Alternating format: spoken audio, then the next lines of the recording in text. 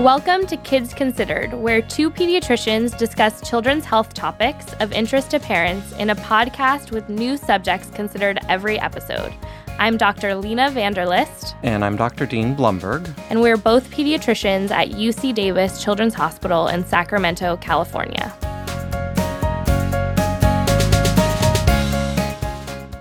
So Dr. Lena is off for this episode, but I'm pleased to continue our discussion on developmental milestones with Dr. Ruchi Punatar. She is a fellow in developmental and behavioral pediatrics here at the UC Davis Mind Institute, and she's going to help us walk through social emotional milestones today. So Dr. Punatar, thank you so much for joining us on Kids Considered today.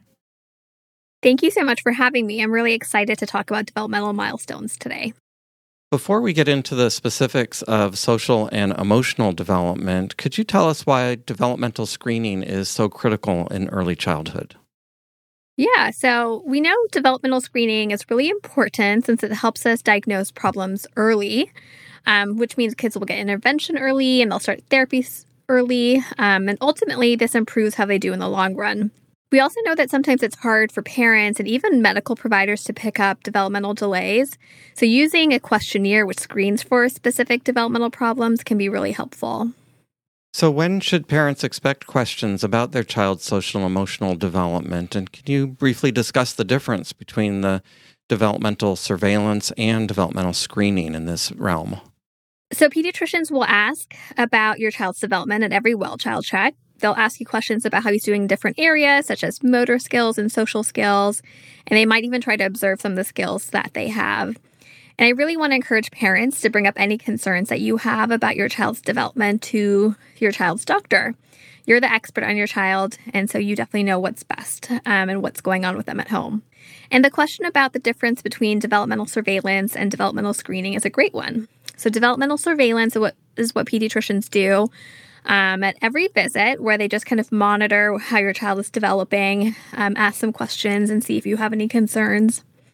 Developmental screening is a different process. This is a more standardized process where we have parents fill out a specific questionnaire about things that your child can do.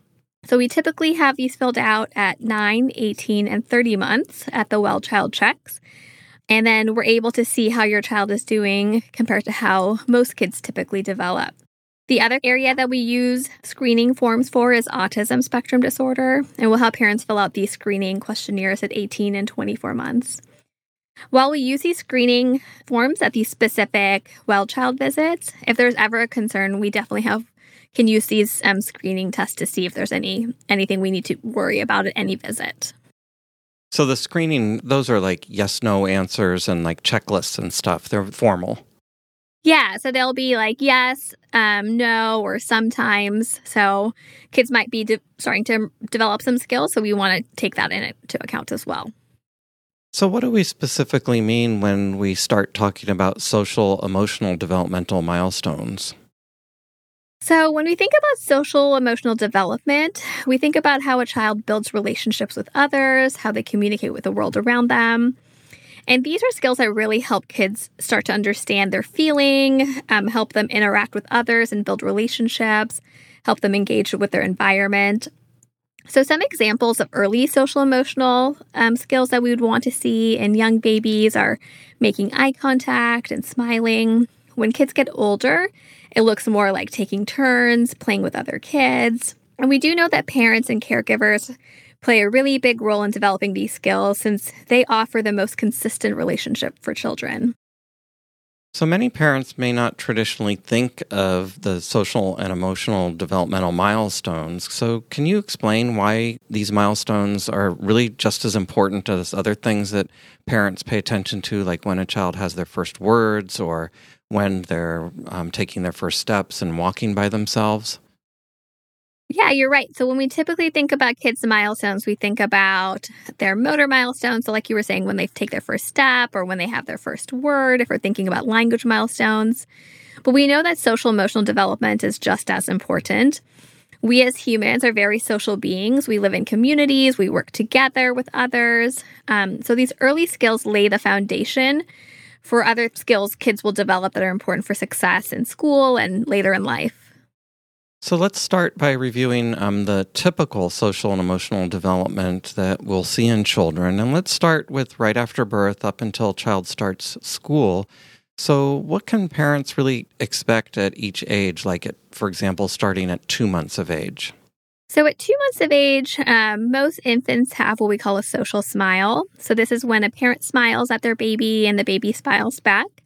And so parents always love this, and this is really fun to see. Babies will also start making sounds. So they'll make sounds when they're happy or upset, just to let you know a little bit about how they're feeling. And then what can parents expect at about 4 to 6 months of age? So at 4 to 6 months of age, babies will start laughing to show excitement. If they're upset, they can be comforted by their caregiver and will calm down. They also get really interested in their reflection in their mirror, and they start to turn their head when their name is called. So because they're starting to interact more with their environment, this is a great age to start playing some more social games like peekaboo. And then what about at 9 to 12 months of age? We did an episode on separation anxiety, and we talked about how that's when infants can really start to experience stranger danger and separation anxiety. So this is a really fun age with babies since they're starting to communicate a lot more with others. They'll start to use basic gestures, such as holding out their arms to be picked up. When they're close to 1 year of age, they'll start imitating other people's gestures. Kids will also turn to their name consistently. They start developing preferences for certain people and toys.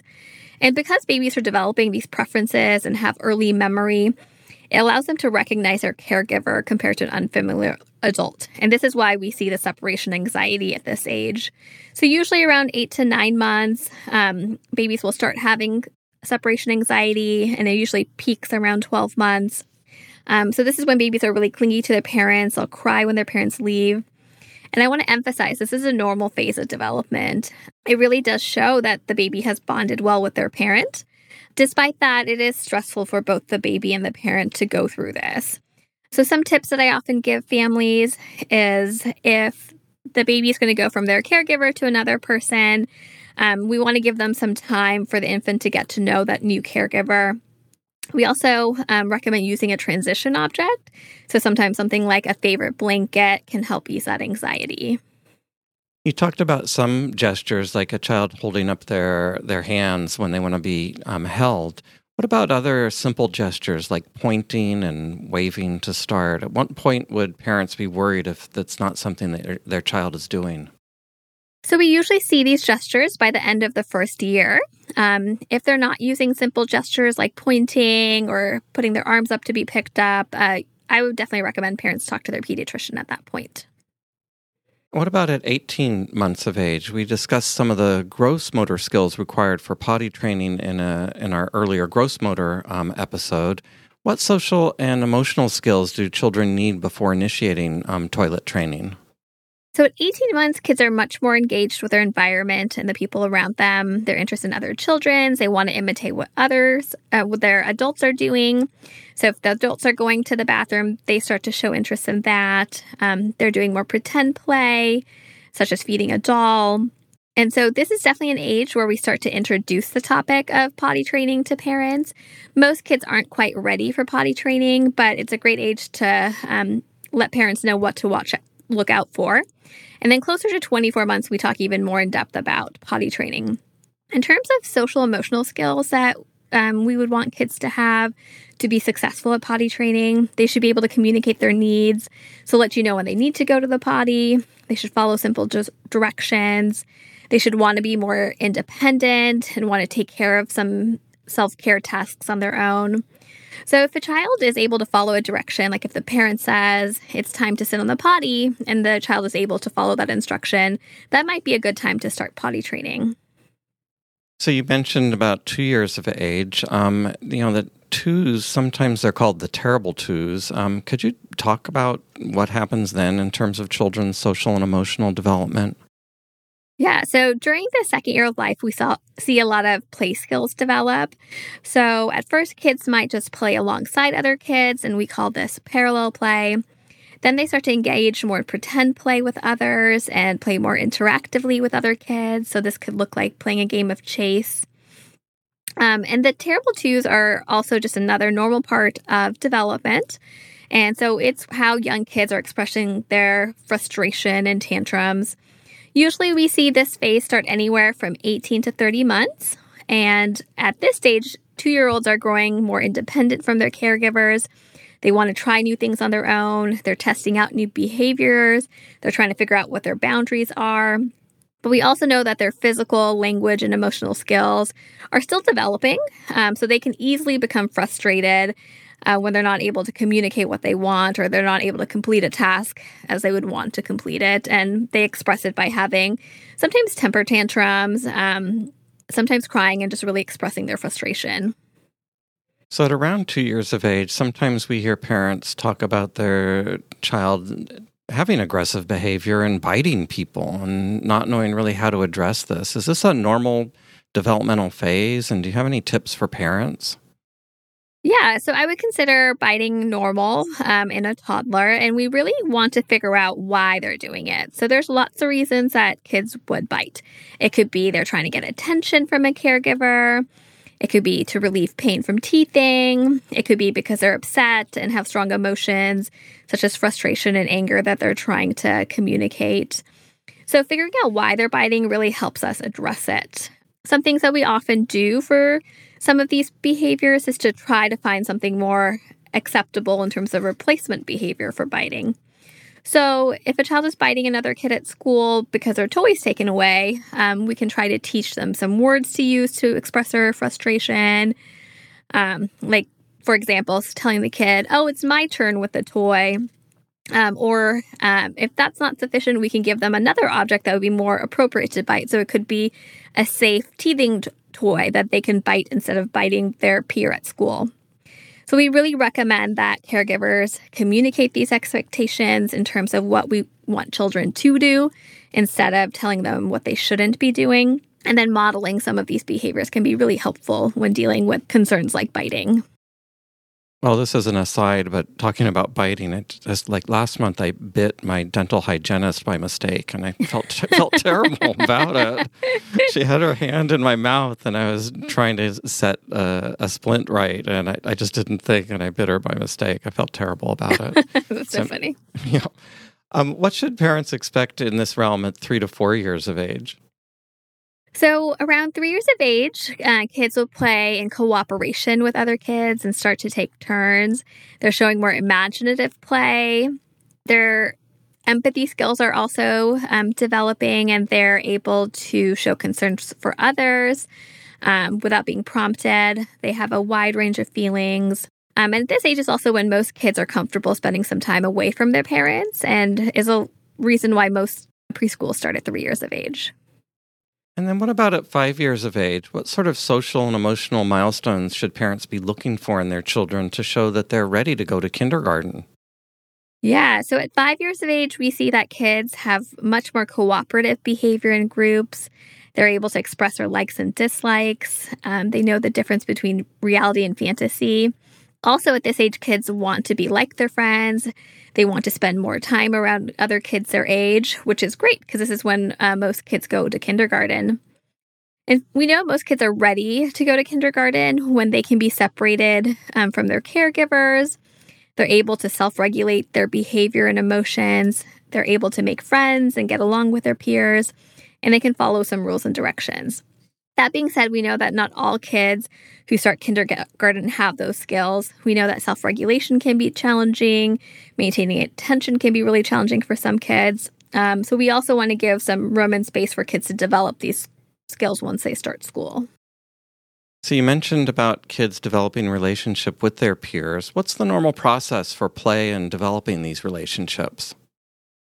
So we do know that play is a great way for kids to practice some of their social emotional skills. They get to practice how to interact with others, and they get to explore their world. And so young infants mostly engage in what we call independent play. So they primarily just play with themselves. Once we are looking at toddlers, they start to play in parallel with other kids. So they'll play side by side with another kid, usually playing with the same toy, but they're not quite interacting with each other. And as kids get older, the play becomes more cooperative. They'll come up with games together. They'll have interactive games such as playing tag. And all of these experiences they have playing really help to build their social connections and friendships with their peers. What about empathy? At what age can children really begin to develop empathy?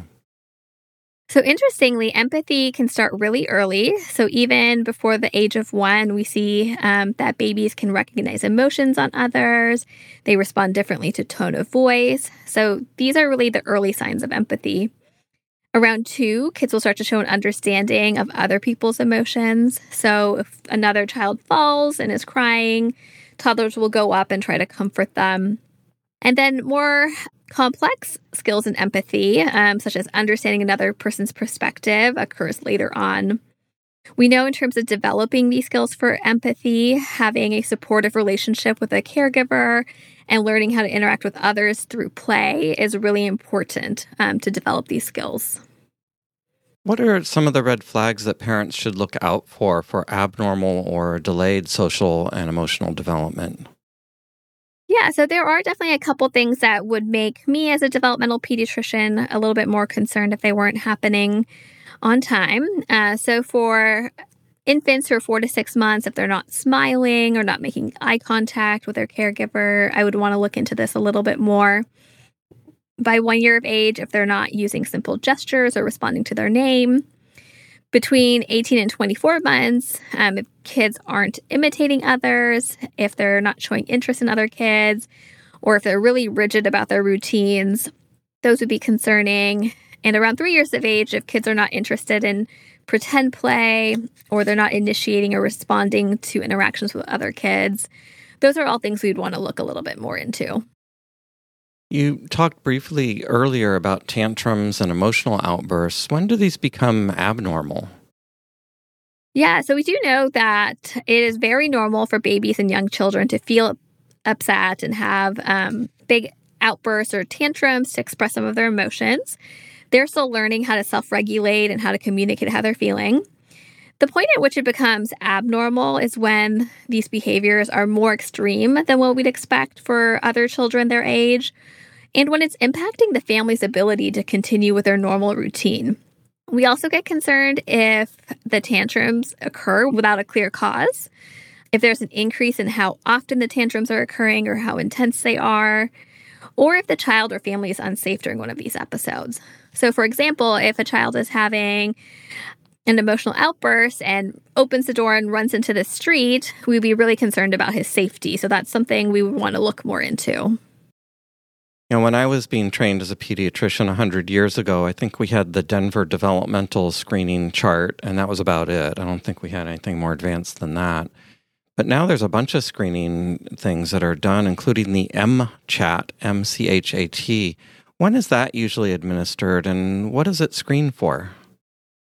So the MCHAT stands for Modified Checklist for Autism in Toddlers, and this is a screening tool we use anytime between the ages of 16 and 30 months to screen for autism.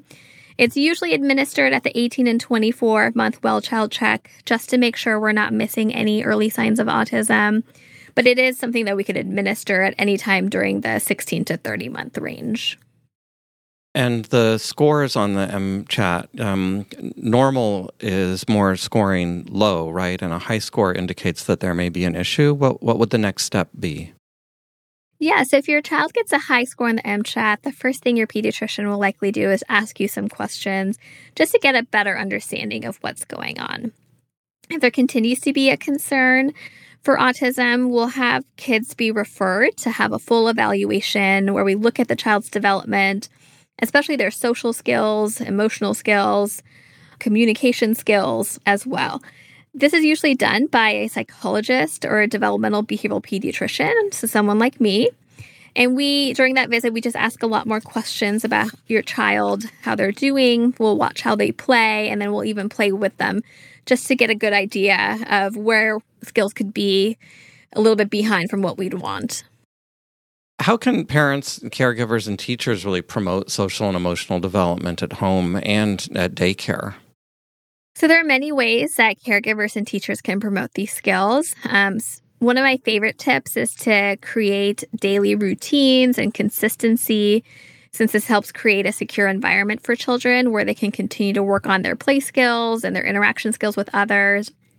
We always want to provide opportunities to practice skills independently and praise for success. So, for example, if your child is learning how to get dressed, we want to give them the time and the space to practice this on their own and praise them for the parts they're able to do. We want to give opportunities to make choices and solve problems. Once again, we've talked about this a couple times, but play is really important. So playing games with children that teaches them how to share, take turns, ask for help is a great way to work on these skills. We want to give kids opportunity to interact with other kids. And then finally, I always recommend families talk about emotions, whether it's a child's emotion or someone else's emotions. It's good to talk about feelings. We previously did an episode on ACEs, the Adverse Childhood Experiences, and we discussed how having traumas early in life, such as the absence of a parent or being insecure about one's home, how this can really affect a person's health throughout their life, including their social and emotional well-being.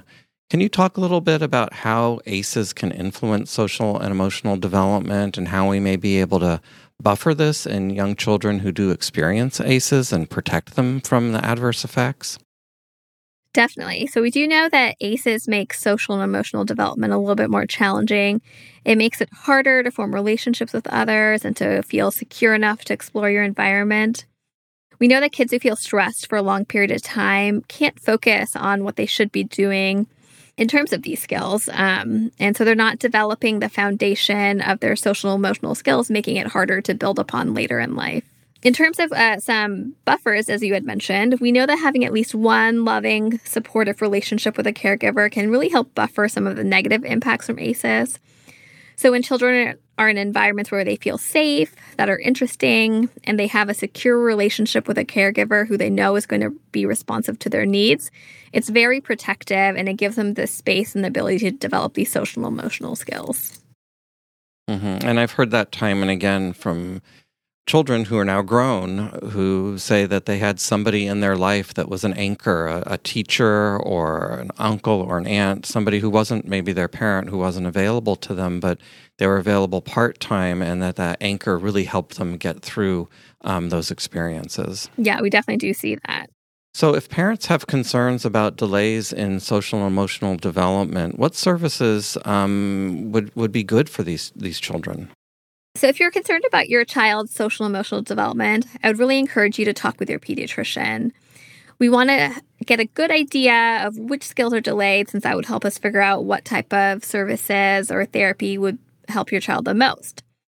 So sometimes we recommend infant mental health services, where someone who is specialized in infant mental health will come out and work with you and your child.